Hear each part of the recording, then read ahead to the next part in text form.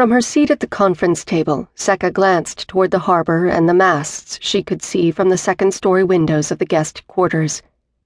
The faint smell of spring damp earth eased through the windows on the light breeze that still held a hint of chill. Sekka's amber eyes dropped to the papers and scrolls before her, the topmost one a rough map of Dumar she had sketched out in her efforts to plan where she and her forces might best land. Invarl still held out, although Sekka had the disturbing feeling that it should have fallen weeks before.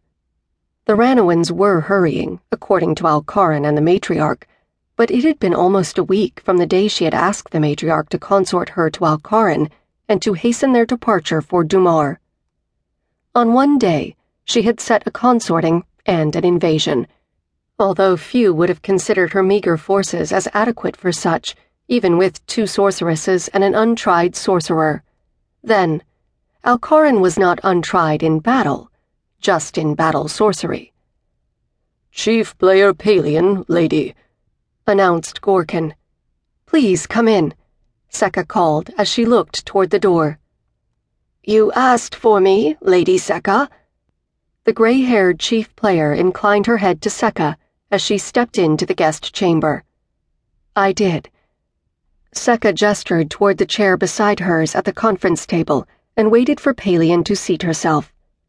"You were the one who taught me my instruments all those years ago. You knew me when I was a little girl." Palian nodded. "You were younger than I am now, closer to Richina's age." Palian smiled faintly.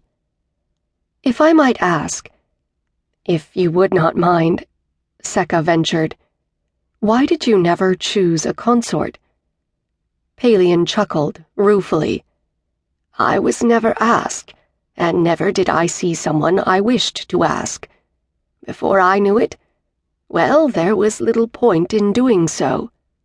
She paused. "After playing for Lady Anna and under Liende—" "You did not wish to consort for the sake of consorting?" "Did you, lady?" asked Palian softly. Sekka shook her head. "But now, I have decided to consort." Sekka looked at the older woman. "I never thought it would be like this." "You knew that Lord Jex threw himself before an enchanted javelin to save Lady Anna, did you not? That was when she took Dumar. A sea priest was hidden and cast 2 at her." Sekka smiled, almost wistfully. "No, she never told me.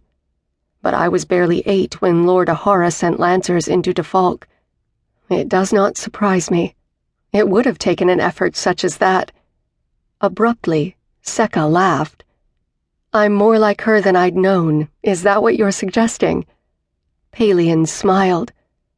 "Alcaran could not have shown he loved you any more than he already has, or than Lord Jex did for Lady Anna." "That is true, but being consorted by the matriarch of Ranawak, in Encora," Sekka raised her hands, "in less than 2 days?" "You do not have to. Not even Lord Robero could force you to consort," Palian pointed out. "I had always thought Flossbend or Loiso, even Falkor. Never had I thought I would be consorted in Encora." "Were it not Encora," asked Palian quietly, "would you be consorted at all?" Sekka didn't even have to think about that. She'd already met most of the men anywhere near her own age and position in Defalque. A rueful smile crossed her face, but before she could speak, there was a knock on the chamber door. "Lady Sekka, there is a messenger here," Gorkon announced. Sekka frowned. "A messenger?" "There are 2, with a guard. They're from the matriarch." There was a hint of